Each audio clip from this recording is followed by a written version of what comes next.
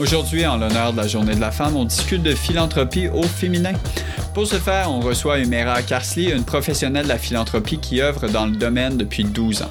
En quelques mots, elle est présentement conseillère aux dons majeurs et planifiés à la fondation du HEC Montréal et ses passions sont claires et nettes. L'entrepreneuriat, l'impact social et l'égalité des chances. On va se le dire, son CV est assez chargé tout simplement parce qu'elle siège sur différents conseils pour faire avancer la voix des femmes sur le plan philanthropique. Sur ce, restez à l'écoute parce que le Philap Podcast, ça commence maintenant. Je m'appelle Humaira, je suis une professionnelle de la philanthropie. J'interviens aujourd'hui à ce titre. Je suis dans le secteur depuis 12 ans. Je dirais que je suis passionnée par l'entrepreneuriat, l'impact social, le développement et l'égalité des chances. Depuis 1 an et demi, je suis conseillère aux dons majeurs et planifiés à la Fondation HEC Montréal. Et mon rôle est d'accompagner les individus qui ont l'intention de poser un geste philanthropique. Tout commence par l'intention. L'intention de poser un geste philanthropique et d'optimiser leurs dons, aligner leurs capacités avec les besoins et de trouver le meilleur véhicule de dons pour eux parce que c'est la façon d'accroître la portée du geste et de son impact. Et je suis aussi la présidente du comité IDEA de l'AFP Québec qui promouvoit l'inclusivité, la diversité, l'équité et l'accès des professionnels en philanthropie, mais aussi des communautés desservies par le secteur philanthropique. J'ai un deuxième engagement. Je suis aussi sur le CA de l'ASCM. C'est l'Association canadienne de la santé mentale, Division Québec, qui a pour mission de promouvoir la santé mentale pour tous. Pourriez-vous nous présenter le comité femmes en philanthropie? Avec plaisir. En fait, le comité femmes en philanthropie de HEC Montréal, c'est un comité consultatif qui a été co-créé par la Fondation et les diplômés femmes de l'école. C'est un comité multigénérationnel dont la mission est de favoriser une plus grande inclusivité, la représentation et l'implication des donatrices. Et tu sais, Joey, c'est pas une science exacte, mais plusieurs études démontrent que les femmes n'ont pas les mêmes motivations philanthropiques que les hommes. Donc, c'est ce constat et cette volonté qui ont mené à la création de ce comité Femmes en philanthropie. Puis, il y a déjà quelques initiatives qui ont été proposées qui résonnent plus chez les femmes donatrices. Par exemple, les bourses pour stimuler l'entrepreneuriat des femmes ou d'autres pour les étudiantes monoparentales issues de la diversité. Donc, au niveau de la composition du comité, on a vraiment voulu incarner différentes visions de la philanthropie. Donc, le comité inclut des femmes toutes diplômées de HEC Montréal, mais qui ont des profils très diversifiés en termes d'âge, de culture, de secteur d'activité et de parcours professionnel. Donc, ce qui nous unit, on a peut-être nos différences, mais ce qui nous unit, c'est vraiment la volonté de faire bouger l'aiguille, c'est la volonté de faire avancer notre impact philanthropique. Donc, voilà en quelques mots. C'est magnifique. En fait, cette diversité-là devient votre plus grande force. Quel est votre plan pour augmenter le nombre de donatrices au sein de la communauté du HEC? En fait, avant d'agir dans ce sens, il fallait faire l'état des choses et d'identifier les déséquilibres. Je vais mettre ça un peu en contexte. Quand on regarde le nombre de diplômés de HEC Montréal, on compte 46% de femmes, donc c'est la quasi-parité. Pourtant, et puis là, je parle des dons en argent, mais on va revenir à l'autre volet. Donc pourtant, 30% des dons amassés lors des campagnes annuelles sont effectués par des femmes. Quand on regarde nos clubs de reconnaissance des dons majeurs à HEC Montréal, c'est un peu, la situation est similaire, c'est-à-dire, on regarde le club des ambassadeurs qui regroupe le corps professoral et les employés qui s'engagent à faire un don sur 10 ans, on compte seulement 16% de femmes. Sur le Conseil des gouverneurs, qui est un autre club de reconnaissance, on compte 14% de femmes. Dans le club des 100, qui représente, en fait, qui réunit les diplômés de moins de 45 ans qui s'engagent à faire un don de 10 000 sur 10 ans, on compte seulement 15% de femmes. Donc, tu vois, pour répondre à la question, créer le comité et engager la discussion pour essayer de comprendre les motivations de dons financiers et autres des femmes, ça fait partie du plan pour augmenter le nombre de donatrices. Donc, À la Fondation, on continue, nous, nos efforts de sensibilisation et de promotion de la culture philanthropique pour, je dirais, multiplier les histoires d'engagement des femmes donatrices. Et on fait ça pas seulement auprès des diplômés, mais on essaie de faire ça aussi auprès des étudiants actuels de l'école. On essaie de mobiliser les associations étudiantes, les différents départements de l'école pour préparer une relève qui s'implique auprès de son alma mater. Donc, c'est important. Tu sais, sur une note personnelle, très personnelle, je trouve que des fois, les femmes ne sont pas conscientes du pouvoir qu'elles ont. Elles sont de plus en plus éduquées. Elles occupent des postes clés dans tous les secteurs d'activité. Elles accumulent une fortune importante, un patrimoine. Alors, il faut comprendre que la philanthropie est non seulement un moyen de faire avancer les projets qui sont alignés avec leur vision, mais aussi une piste pour une meilleure planification fiscale et successorale. Maintenant, si je complète aussi avec le deuxième volet, là, je te donnais un peu des statistiques par rapport au nombre de diplômés de HEC Montréal, puis l'implication, la présence des femmes en tant que donatrices, mais avec un don financier, pécunier. C'est aussi un défi pour nous de mobiliser les femmes diplômées de HEC Montréal à titre de bénévole, par exemple. Il y a peut-être des choses qui expliquent ça. Les femmes sont très occupées. Souvent, elles ont une charge aussi plus grande au niveau de la famille. Bon, c'est des généralisations, puis je veux pas tomber dans ces généralisations, mais que ce soit au niveau pécunier ou au niveau d'implication sociale, comme par exemple mentorat, etc., c'est aussi un défi de recruter, je veux dire entre guillemets, de recruter des femmes diplômées de l'école.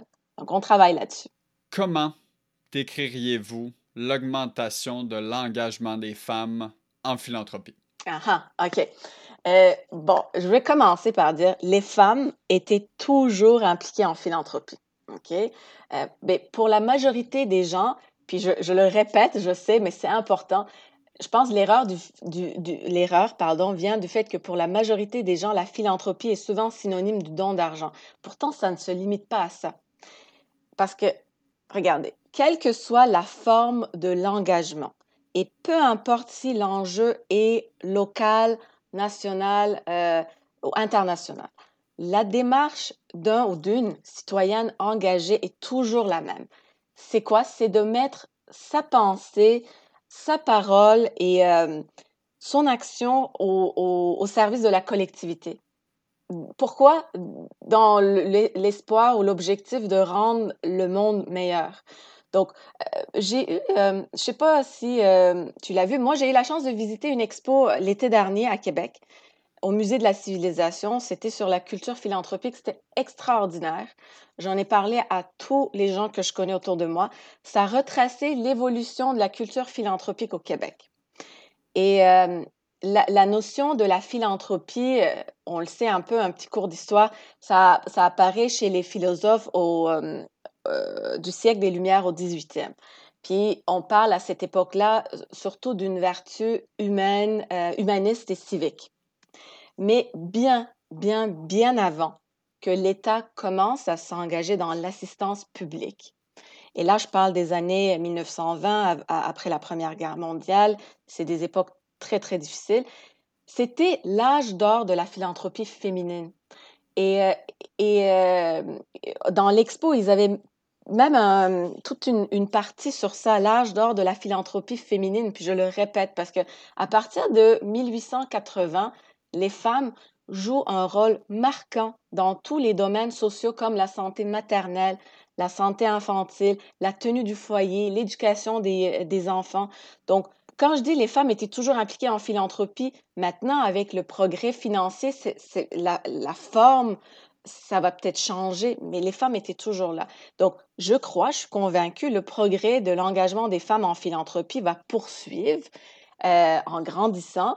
Il faut juste explorer ce qui est pertinent à leurs yeux et trouver ce qui les mobilise.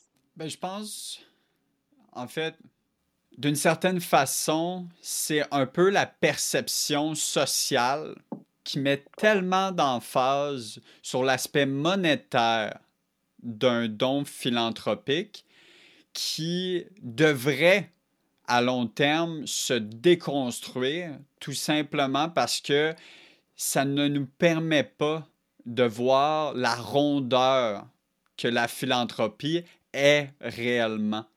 Puis si je prends un peu toute l'information que vous m'avez donnée, dans le fond, Mm. le rôle de la femme a tout le temps été mis de côté d'un point historique, tout simplement parce que la perception sociale de la philanthropie a tout le temps été mise sur l'argent. Ouais, je suis d'accord avec toi. Ben, en fait, c'est ça, je pense, les femmes étaient toujours là, étaient toujours actives, elles le sont aujourd'hui. Mais c'est ça, c'est peut-être le côté financier, pécunier qui était toujours plus reconnu. Donc, il y a peut-être, c'est ça, il faut reconnaître toutes les formes d'engagement dans la société. Euh, Parce que du moment où il y a l'intention d'améliorer le sort de l'autrui, on est philanthrope, hein. Et après, c'est ça, il faut trouver notre façon, mais c'est pas parce qu'on est engagé euh, d'une façon et puis pas au niveau financier que ça mérite d'être moins reconnu. Non, parce que son impact peut aller aussi loin. Historiquement, les femmes étaient plus engagées à aider les plus démunis, les immigrants ou les réfugiés. Est-ce toujours le cas? Y a-t-il une cause avec un peu plus grand engagement auprès des femmes? Historiquement, oui. Si on regarde, par exemple, les études de l'Institut Mallet, qui fait beaucoup de travaux dans ce domaine, les femmes donnent plus pour la santé et les services aux personnes. Les femmes répondent plus aux appels de dons monétaires, mais les hommes donnent de plus grands montants. Ça, je répète un peu les études. Ou, par exemple, si on regarde les épisodes, à chaque année, ils font un rapport sur les tendances philanthropiques. Ils disent que les hommes et les femmes donnent à la santé dans des proportions similaires, mais les femmes sont plus nombreuses à donner à l'enfance, à la jeunesse, à la lutte contre la pauvreté, à l'exclusion sociale, à l'aide d'urgence et à la protection des animaux.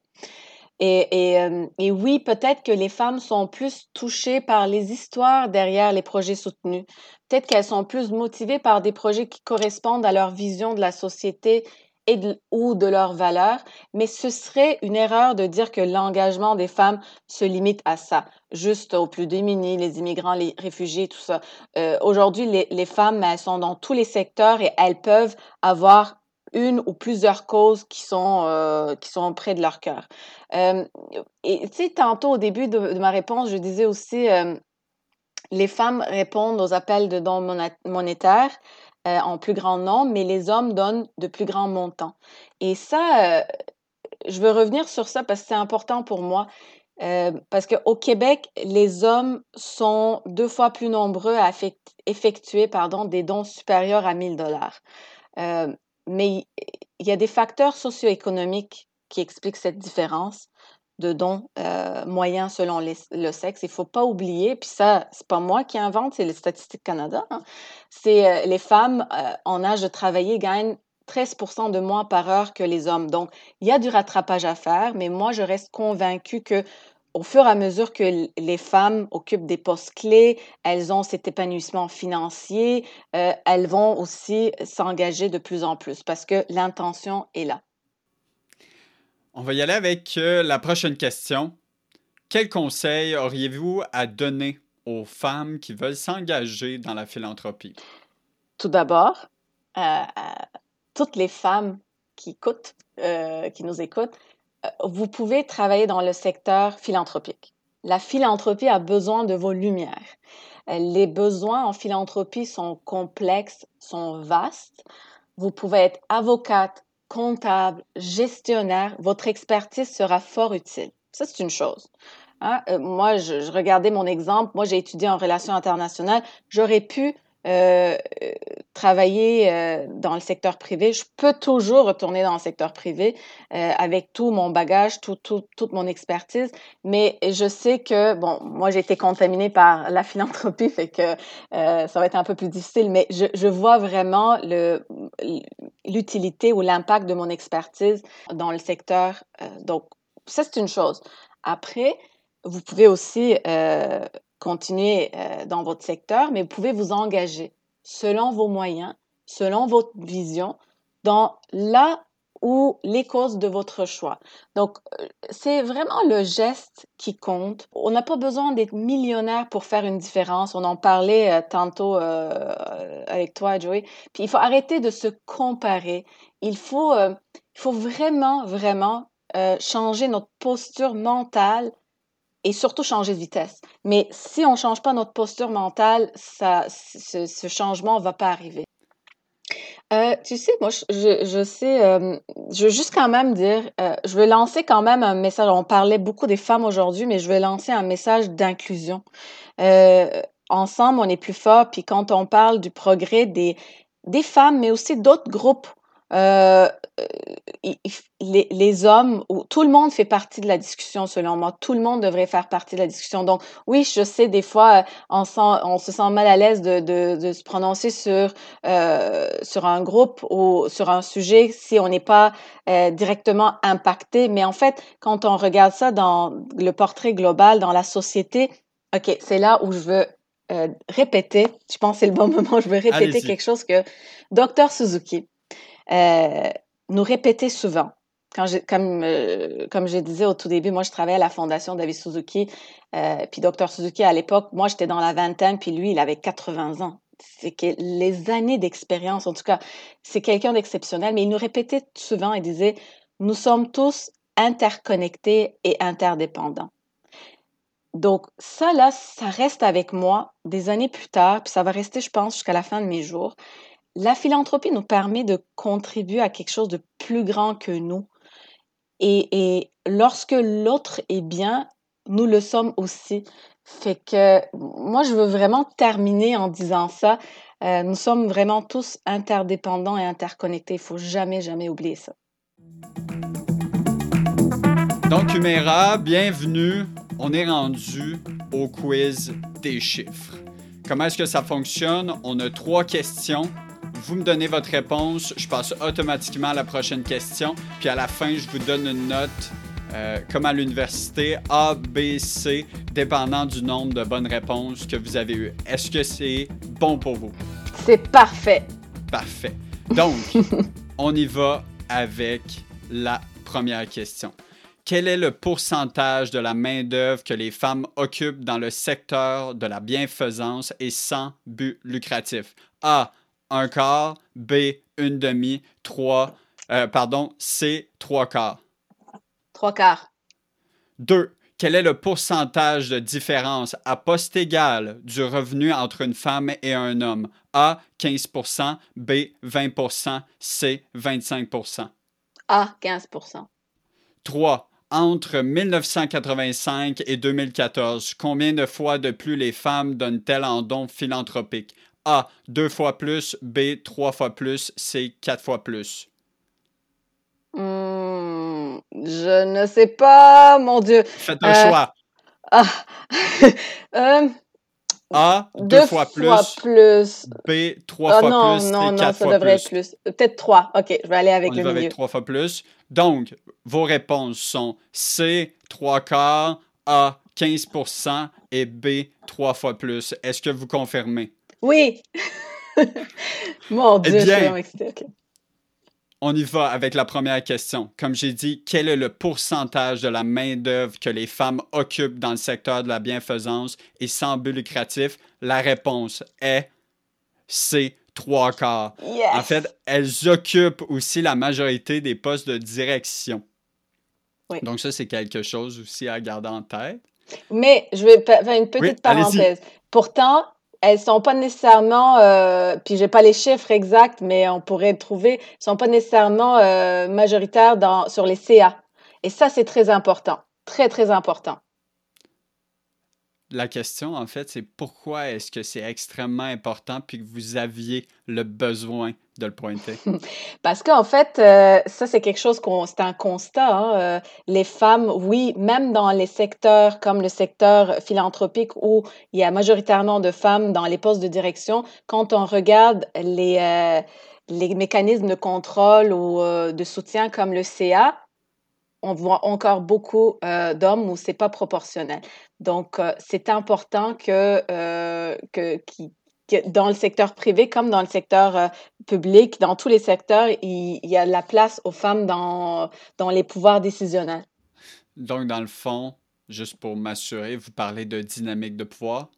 Dynamique de pouvoir, en fait, tu sais, je dirais juste, parce que là, on parle beaucoup de femmes, mais il y a un grand, grand besoin de diversité sur les CA, parce que on peut pas avoir, du point de vue d'un organisme qui dessert une communauté, mettons, une communauté quelconque, il faut que les CA et même l'équipe de direction des organismes soient représentatifs des communautés qui sont desservies par ces organismes. Puis c'est là où il y a beaucoup d'écart. Parce que sinon, on peut pas voir les choses à travers tout le temps les mêmes lunettes. Puis ça prend de la diversité, ça prend plus de femmes, mais c'est pas juste des femmes, ça prend de la diversité. Voilà. Parfait. Il fallait que je le dise. Ben non, mais si c'est important, il faut le dire. Super important. Question numéro 2. Quel est le pourcentage de différence à poste égal du revenu entre une femme et un homme? La réponse A, 15%. Yes! Puis, je tiens à préciser, à poste égal, elle continue de gagner 14% de moins. Donc, j'ai arrondi autour de 15%, mais en réalité, c'est 14%. Donc, jusqu'à présent, c'est 2 sur 3 de votre côté. On y va maintenant pour savoir si c'est un 3 sur 3 puis un A+. Entre 1985 et 2014, combien de fois de plus les femmes donnent-elles en dons philanthropiques? Votre réponse, 3 fois plus. La réponse, 3 fois plus. Yes! Donc, c'est un A+. Ça, je n'étais vraiment pas certaine de celle-là. Ouais. Ben, vous avez eu l'hésitation, puis vous avez décidé de changer. Puis dans ma tête à moi, j'étais comme « Ah, c'est si proche! » C'est le fun. J'aime bien cette partie. C'est cool. Puis juste, dans le fond, juste pour finir au niveau de la troisième question, dans les faits, les femmes donnent aujourd'hui 3 fois plus qu'il y a 30 ans. Et ça, en chiffres, ça représente, dans le fond, en 1985, c'était 1,1 milliard de dollars. Et en 2014, on parle de 3,5 milliards de dollars. Donc, c'est quand même, comment je pourrais dire ça, au niveau de l'évolution aussi que la femme a fait dans les 30 dernières années. Puis je parle pas de la femme en général, mais je parle de tout tout ce qui s'est passé avec les combats féministes, puis l'accès aux emplois, etc. D'un point de vue monétaire, en dons, on voit que l'impact a payé en tant que tel. Exact. Mais tu sais, sur ce point, je pense que c'est peut-être plus difficile de mesurer le progrès ou l'état de l'engagement non pécunier des femmes. Mais je me pose souvent cette question parce que c'est sûr que les femmes sont de plus en plus sur le marché de l'emploi, sont occupées. Il y a aussi, il faut jongler avec la vie familiale, tout ça. Donc, je me disais, en fait, j'espère qu'un jour, peut-être il y a quelqu'un qui a fait l'étude, quelqu'un qui nous écoute, s'ils savent plus, puis ils peuvent nous dire. Je me dis peut-être que justement, par rapport à avant, les femmes, elles sont peut-être moins impliquées comme bénévoles, mentors, tout ça, parce qu'elles n'ont pas nécessairement le temps. Le temps, ça nous manque. Mais par contre, en parallèle à ça, ce qui est très positif, qu'il faut renforcer, c'est qu'il y a un progrès financier. Donc, les femmes, elles vont continuer à soutenir les projets qui sont près de leur cœur avec d'autres formes de dons financiers ou autres. Et oui, chers, c'est bel et bien terminé pour aujourd'hui. Si jamais vous avez adoré notre discussion autour de la femme dans l'univers philanthropique, n'hésitez pas à rester à l'affût sur nos différents réseaux sociaux pour plus de contenu. Je voudrais prendre le temps de remercier Humera Carsley pour sa grande générosité au Philab pour héberger ce balado éducatif. Par le fait même, je voudrais remercier notre magnifique équipe de production sans qui cet épisode ne serait pas possible. Nous avons Catherine McDonald à la direction, Léonie Poulain à la coproduction, la recherche et au montage et finalement, moi-même, Joey McIntosh à la coproduction et à l'animation. Sur ce, je voudrais vous souhaiter une excellente journée et on se dit à la prochaine!